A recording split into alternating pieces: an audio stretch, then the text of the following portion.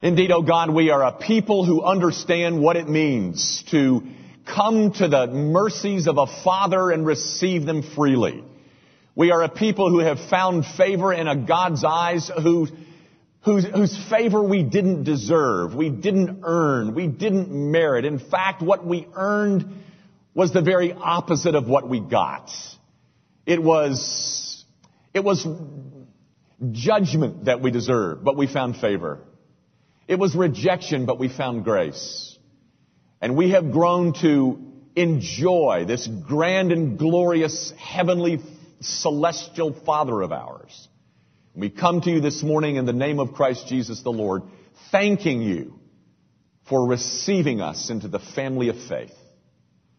And now, O God, as men who are fathers, so many of us, we have an opportunity to reflect that kind of character into our homes. And I pray that you will stir us up to a greater accomplishment of such a task. It is a huge one. So much of our culture has a bitter taste in its mouth once it says the word Father. Might we be found as faithful as the God that we've just sung about. Oh God, we thank you for the kindnesses that you've shown us individually, corporately as a congregation, and into our families. Guard them, oh God. I pray that you will use the remarks that have occupied these last 7 weeks. Use them, Father, to strengthen our homes. Might our families find a greater sense of solidarity and solidity underneath them. Might this congregation not have to experience the pain and the heartbreak of seeing a father walk away from his family or a mother walk away from a family. Father, we are sinners indeed, and we bring our sin into our families, into our marriages, and we pray that by grace you will help us to forgive each other, to move our families onto a course of righteousness such that they might benefit and grow. Oh God, come alongside us. We long to have righteous homes. So assist us, we beg you. Now, Father, take our gifts. Compared to what's left in the checking account, they're small. But we pray that you will give us more generous hearts, a greater ability to trust you with our financial future. But what we do give, oh God, every last dime of it we want to see used for the advancement and the enhancement of the kingdom of Jesus Christ. Do that, oh God, for Jesus' sake. In whose name we pray. Amen. Thank you. Take your Bibles, if you will, and open them with me to 1 Peter chapter 3. 1 Peter chapter 3.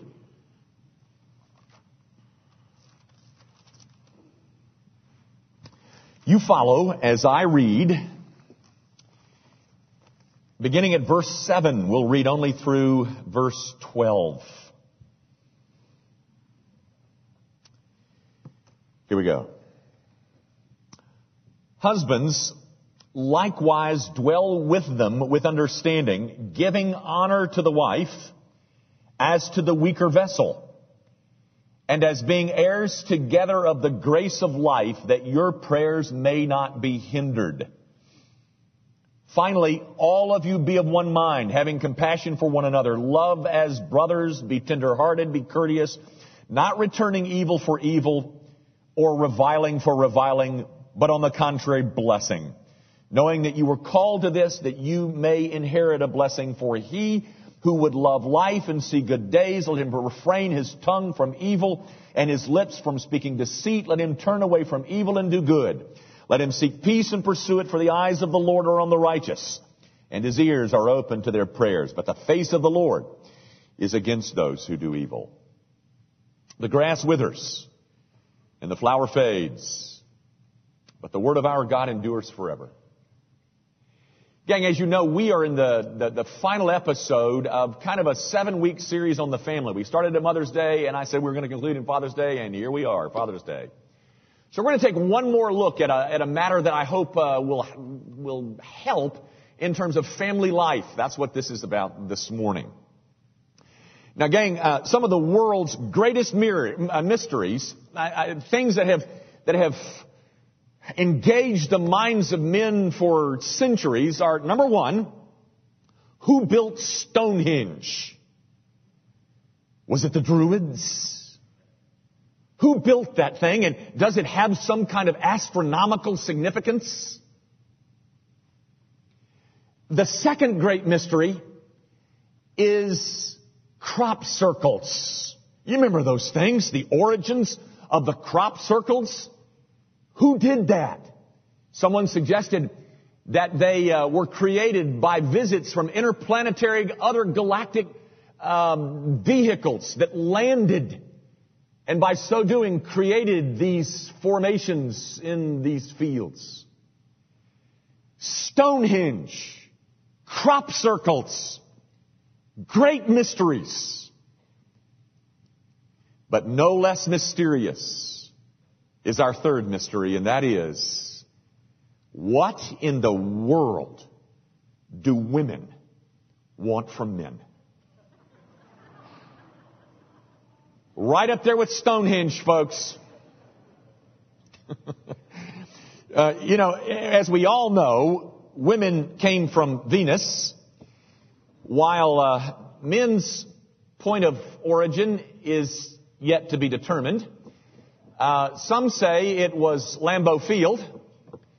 Others say it was Fenway Park. But be that as it may, we know that their points of origin are vastly different. We all know that the rules that govern the behavior of those two genders are different. I want to start this morning with some rules, 4 basic rules of manly men. Now, I got this off my computer, so you know it's got to be the truth. These are rules of manly men. May I read them for you? Rule number 1. A man must never talk about, mention, or otherwise refer to the subject of pants to another man. It's okay for women to talk about clothes, anybody's clothes, in any context whatsoever. But for a man to mention the subject of pants to another man, well, it just makes everybody feel awkward and uncomfortable. There are no exceptions to this rule. Such unacceptable phrases would include, "Hey Frank, how do you like my new pants?" "Wow, those are nice pants." You see how awkward and uncomfortable that makes you feel? And there is no situation in which this rule may be broken. Not even, "Hey, buddy, your pants just caught fire," is acceptable. Trust me, a man would much rather find out his pants are on fire himself rather than hearing about it from another man. Rule number 2. Never talk to another man in the public restroom. The standard is that a man is allowed only one verbal exchange at the sink, and only at the sink, and that can only be about sports or the sermon if you're at church. For example, "Good sermon today" is allowable. Or, "Yeah, how about them Packers?" is more than adequate men's room conversation. Rule number 3. Never verbally share your feelings with another man. This is not to say you can't share your feelings for him, just not verbally. He will most appreciate it if you do one of the following. Whack him on the back, punch him on the shoulder, nod at him. For a man to do all 3 of these at once is the highest form of manly man affection. Here's rule number 4. Never share your feelings about another man's pants in the men's restroom. Going into a men's restroom and saying something like, "Dude, let me tell you how I feel about your pants," might just cause both parties irreparable damage in the community of manly men. Now, I knew that you'd agree that those are obviously great truisms from the historical development of masculinity. But I hope we've settled all that for once and for all. What I want to do this morning is try and answer some of the questions about what I'm calling a relational Stonehenge. That is, the relationship that exists between men and women. Why is that so difficult for us? Well, I'm not real sure, but I'm going to try and offer a bit of help. Now, guys, I told you, those of you who were here in the announcement time, in your bulletin there is this orange insert. You need to take that out. Everybody grab one, and we're going to take a test. Now, here's what this is. I got this out of a James Dobson book. It is 10 causes for depression among women. Now, here's what I want you to do. You're going to have 90 seconds. Don't take a whole lot of time. I want you, men, by the way, this is primarily for you, but I'd love for you women to take it as well. I want you to rank the 10 causes of depression in women. Okay? Like, here's the 10 causes. You rank them. You find the one that you think is number one and put it in that column right next to it. And then I'm going to give you the outcome of the national survey in a moment. You got it? Any questions? Get going. 90 seconds is all we got. Now, don't think about it too much. You'll get yourself in trouble. And no cheating. Do your own test. You notice I say, please don't sign this because we already have enough marital discord in our church. So just rank them up there. All 10 of them. What do you think, gentlemen, is the number one cause of depression in women, in your woman? And then number 2, number 3. Okay? You have 60 seconds. Rank them up there. 10 numbers shouldn't take you that long, you being the intelligent kind that you are. 10 causes of depression in women.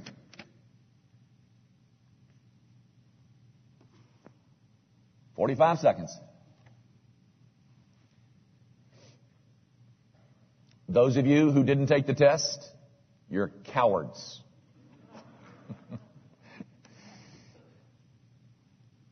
"30 seconds.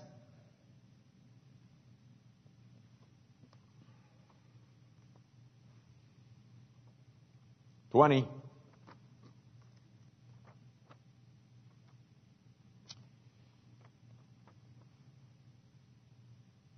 "10.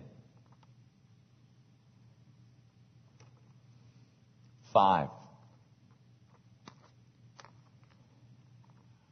Okay, pencils down. Now, guys, here's what I want to do for you this morning. I want to do 2 things. I want to go over this test with you. And we're going to look at the national survey that was found in a James Dobson book. I want to take you to this test and see what we can discover there. And then as we close, I'm going to take you to a passage, the passage that I read a few minutes ago, and we'll take a look at that. And hopefully, it will help us in this relational Stonehenge in which we find ourselves. Now, understand that I am not saying that this is the final word. This is one national survey. It's a real survey. This is no tricks. This is a real survey that took place. It appeared, as I said, in a James Dobson book. But it is only the results of one national survey, and it is by no means the final word on a better understanding of women. But it might be a good place to start. Okay? That's all I'm saying. Okay, here we go. According to this survey, ladies and gentlemen, the number one cause of depression in women is low personal worth. Now, what does that mean? I want you to listen to this explanation by James Dobson. He says this, and I'm quoting, "It is sitting alone in a house during the quiet afternoon hours wondering why the phone doesn't ring, wondering why you have no real friends. It is longing for someone to talk to soul, but knowing there is no such person worthy of your trust. It is feeling that they wouldn't like me if they really knew me. It is becoming terrified when speaking to a group of your peers and feeling like a fool when you get home. It is wondering why other people have so much more talent and ability than you do. It is feeling incredibly ugly and sexually unattractive. It is admitting that you have become a failure as a wife and a mother. It is disliking everything about yourself and constantly wishing you could be someone else. It is feeling unloved and unlovable and lonely and sad. It is lying in bed after the family is asleep, pondering the vast emptiness inside and longing for unconditional love. It is intense self-pity. It is reaching up in the darkness to remove a tear from the corner of your eye. It is depression. Now, brothers, without trying to analyze all that for you and giving you the whys and the wherefores, I'm simply trying to reduce the gap between males and females. Coming in number two in this national survey was fatigue and time pressure. Vince Lombardi once said that fatigue makes cowards of us all. When you're tired, you find yourself being attacked by thoughts and ideas and concerns and guilts that you really thought that you had conquered some time ago. And guys, there is no one who runs much faster than the mother of multiple preschool children. At least 8 million husbands will stumble home from work tomorrow night and ask the unforgivable question, well, what did you do all day, honey? Don't ask that. I'm just trying to help, brothers. Coming in at number 3. Actually, it was a tie. It was a tie for third and fourth position. Tying at third and fourth is loneliness, isolation, and boredom, and absence of romance. Interpreted, I don't like myself. I have no meaningful relationships outside my home. And I'm not even close to the man that I love. You know, the Old Testament had an interesting custom. It's recorded for you in Deuteronomy 24, verse 5. In fact, I might read it to you. Don't turn. Let me just read it to you real quick. What would happen if a young couple got married in Israel? Here it is. When a man has taken a new wife, he shall not go out to war or be charged with any business. He shall be free at home 1 year and bring happiness to his wife whom he has taken. In Israel, you got the first year of your marriage off. There were no agrarian responsibilities. There were no military responsibilities. Your whole intent and purpose was to try and make this new wife of yours happy. Now, brothers, let me know how it goes when you show this verse to your boss tomorrow morning and ask for the next year off. I don't think you're going to be well received. But I can tell you this one thing, brothers. I know one person who would really appreciate the thought. Number 5, financial difficulties. Now, of course, ladies, much or some of that you caused.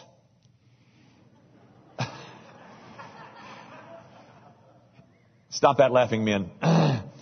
But be that as it may, brothers, you need to know that money worries are more stressful to women than you perhaps had thought. Coming in at number 6, sexual problems, which only goes to prove that this is obviously a survey of women's hierarchy, because if this was a survey of men, that would come in much closer to the top. Number 7, physiological problems. Estrogen deprival is one huge problem for women. I hope you know that, brothers. Number 8, problem with children. You know, guys, once a mother, always a mother. But, once a father, always a father, too. But they seem to take that far more seriously than we do. For instance, empty nest. That's a good thing in our books, but it's not such a good thing for them. Number 9, in-law problems. That to me was only surprising in its relative unimportance to women. That would have come in much higher for somebody like me. And then the final item is aging. You know, about the time your face clears up, your mind goes fuzzy. But guys, even here, in the midst of aging seeming to speed up, women still need the beauty of committed love. So, how'd you do? How did your rankings compare to that national survey?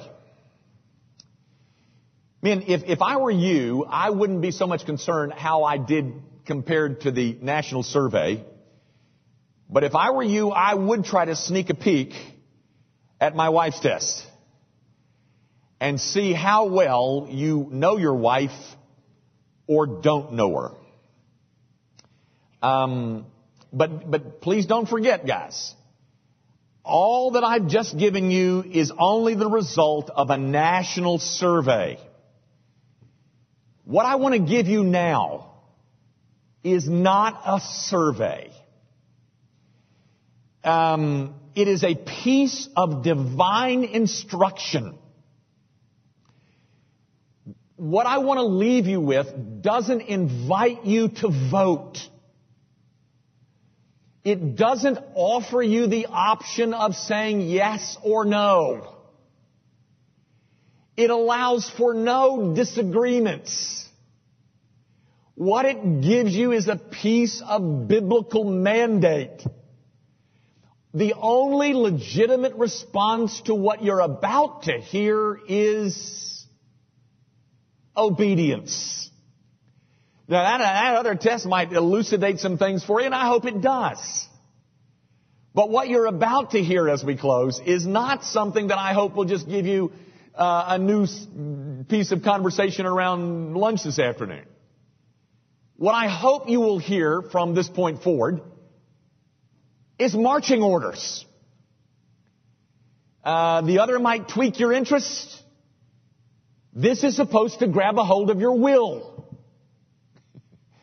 Because now I invite your attention to 1 Peter chapter 3. And I want to suggest to you that what you're getting here, gentlemen, is the answer to your relational Stonehenge. You want to know what women want. Well, I'm convinced that this passage will tell you. And ladies, whereas this may not register with you quite immediately, this is written by a man who is under the inspiration of the Holy Spirit. And thus what you get here is the mind of God as black words on a white page. And so I want to suggest to you that in these words, you might find that He knows you better than you even know yourself. So, here's what women want, brothers.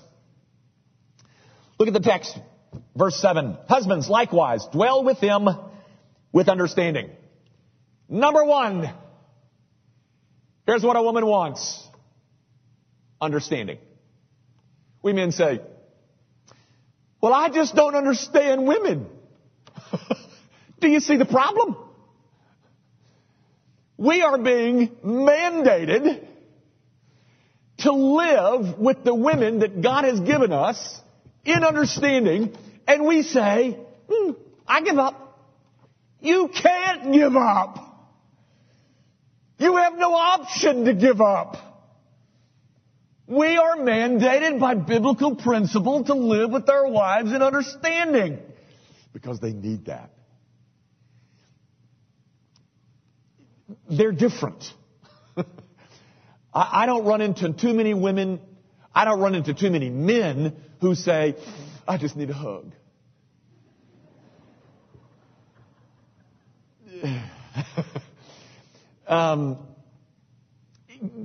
Guys, they burn more emotional fuel than we do. Yes. But one thing that we could do in our efforts to adhere and obey this biblical mandate is to commit ourselves to become engaged listeners. You did know, didn't you, that in communication, the process is not over once the words flow through the lips. You know, in physics, you might remember a physics course, there are 3 component parts to noise, to sound. 3 component parts. There must be a vibrating object.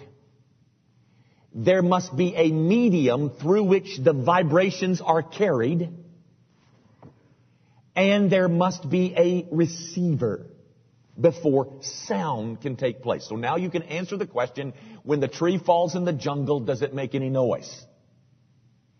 Brothers, just because your wife is vibrating, and indeed the medium exists for the vibrations to be carried, it doesn't mean that we've communicated. Until there has been understanding listening. Now maybe that's hard for you, but here's a little trick. Eyeball to eyeball. Put the newspaper down. Put everything down. I am being charged with living with my wife and understanding. And what might help is some astute eyeball to eyeball listening. I think most women would call that a great start. But the one thing women need, according to this text, brothers, is understanding. And we're charged with that. Here's the next thing in the text. Husbands, likewise, dwell with them with understanding, giving honor. That's the second thing that a woman wants. Honor. Treating something with high value. That's when we honor something. Is that we communicate that this thing that happens to be a woman is so valued in our eyes. Guys, according to the book of Proverbs, the greatest gift besides the Lord Jesus ever given to men, males, is a woman. He who finds a wife finds a good thing, says Solomon. He who finds a wife has found favor from the Lord, says Solomon. Does she feel that?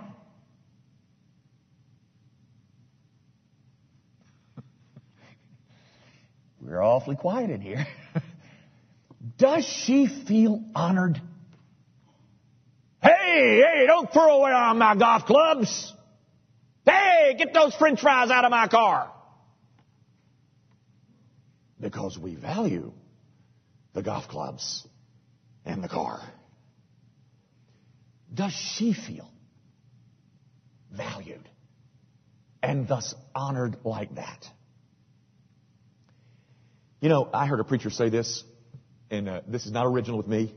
Most of what I say is not original with me, but I heard a preacher say this, and he said, and obviously in his church, they have this handshaking time like we do, you know, greet your people around you. And he said, we ought to scratch that. He said, what we ought to do is say, all right, everybody, turn around and kiss your wife. Wouldn't that be fun? As long as it's your wife. Guys, could I give you another piece of advice? Don't be looking at your wife and saying, I already knew this. Don't say that. Act like this is brand new information. Act like you've never heard this before. Even if you have, just like, oh, really? Okay. Because don't act like, I've known this for years. Don't act like that. Because, you can figure that out, can't you? Turn around and kiss your wife. Well, we might set this place on its ear.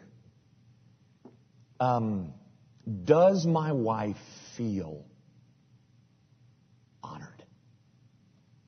Here's the third thing, guys. Again, I think it comes from the text. Notice, giving honor to the wife as to the weaker vessel. Now, ladies, if being called weaker offends you, then you'll have to take that up with the author of this book. But assuming for the moment that this is inspired divine wisdom and truth, brothers, I tell you, the third thing that a woman needs is strength. Not bulging biceps.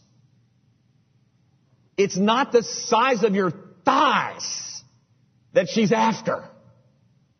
But she wants a man who displays a strength of character.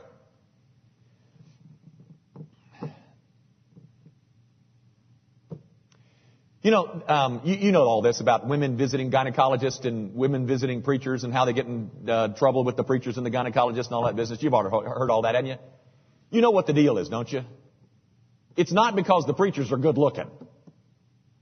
Classic illustration. It's not because the doctors are so handsome. It's because in that context, what is being communicated is a piece of strength. I know what you're saying. Here's what we need to do about it. That's what's such a turn on for women. Is strength of character. Brothers, you know what that woman sitting next to you needs? She needs a man who has demonstrated over months and years that inside him is some strong stuff, some principles. You know, I was on my elliptical the other day, well, actually, it was a couple of months ago, and it was the Barry Bonds scandal. You know, about taking steroids. You know, does anybody? You know, it's been on the ESPN for just months. I'm sick of listening to it. He's about to come back after the All-Star break and all that business. And you know, anyway, they were interviewing Curt Schilling.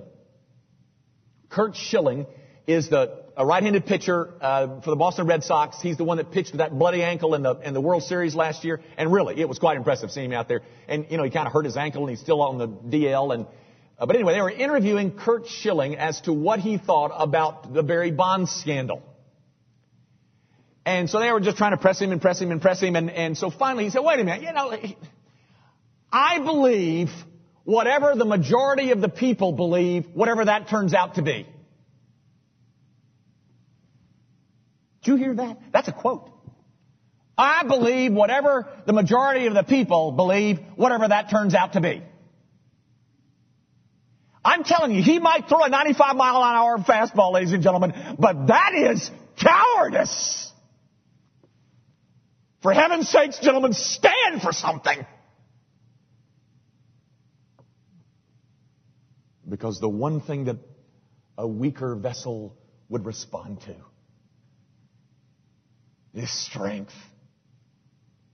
Strength of character.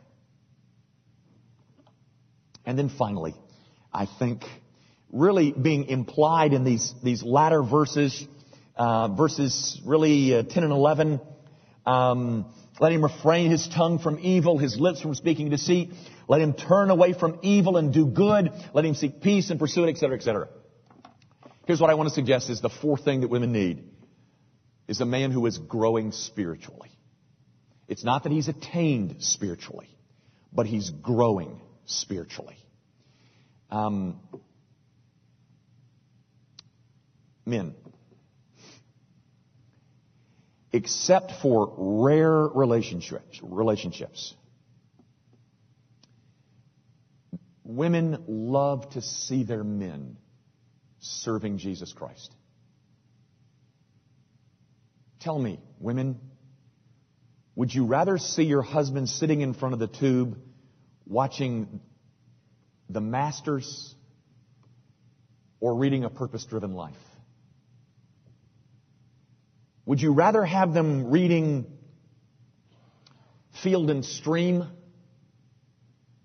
or studying their Bibles?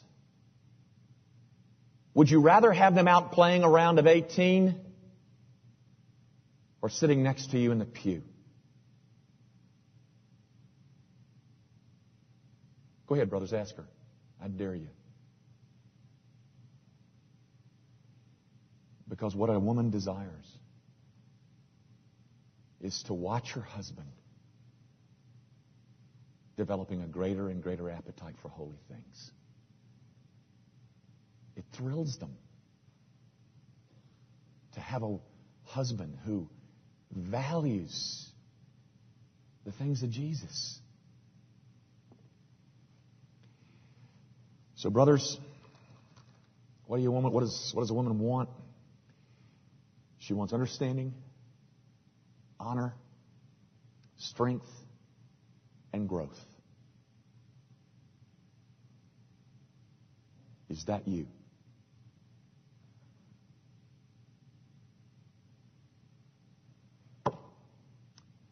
If it isn't, then some of the difficulties that you're experiencing in your home right now will be traceable to voids in those areas. I can promise you.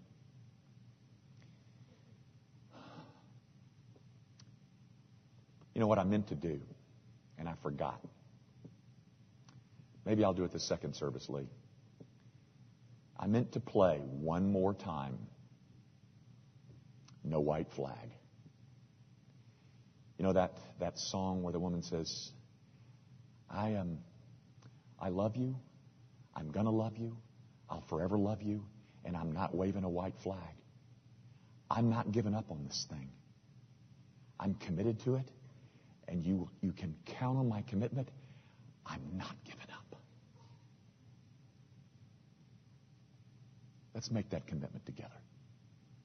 What do you say?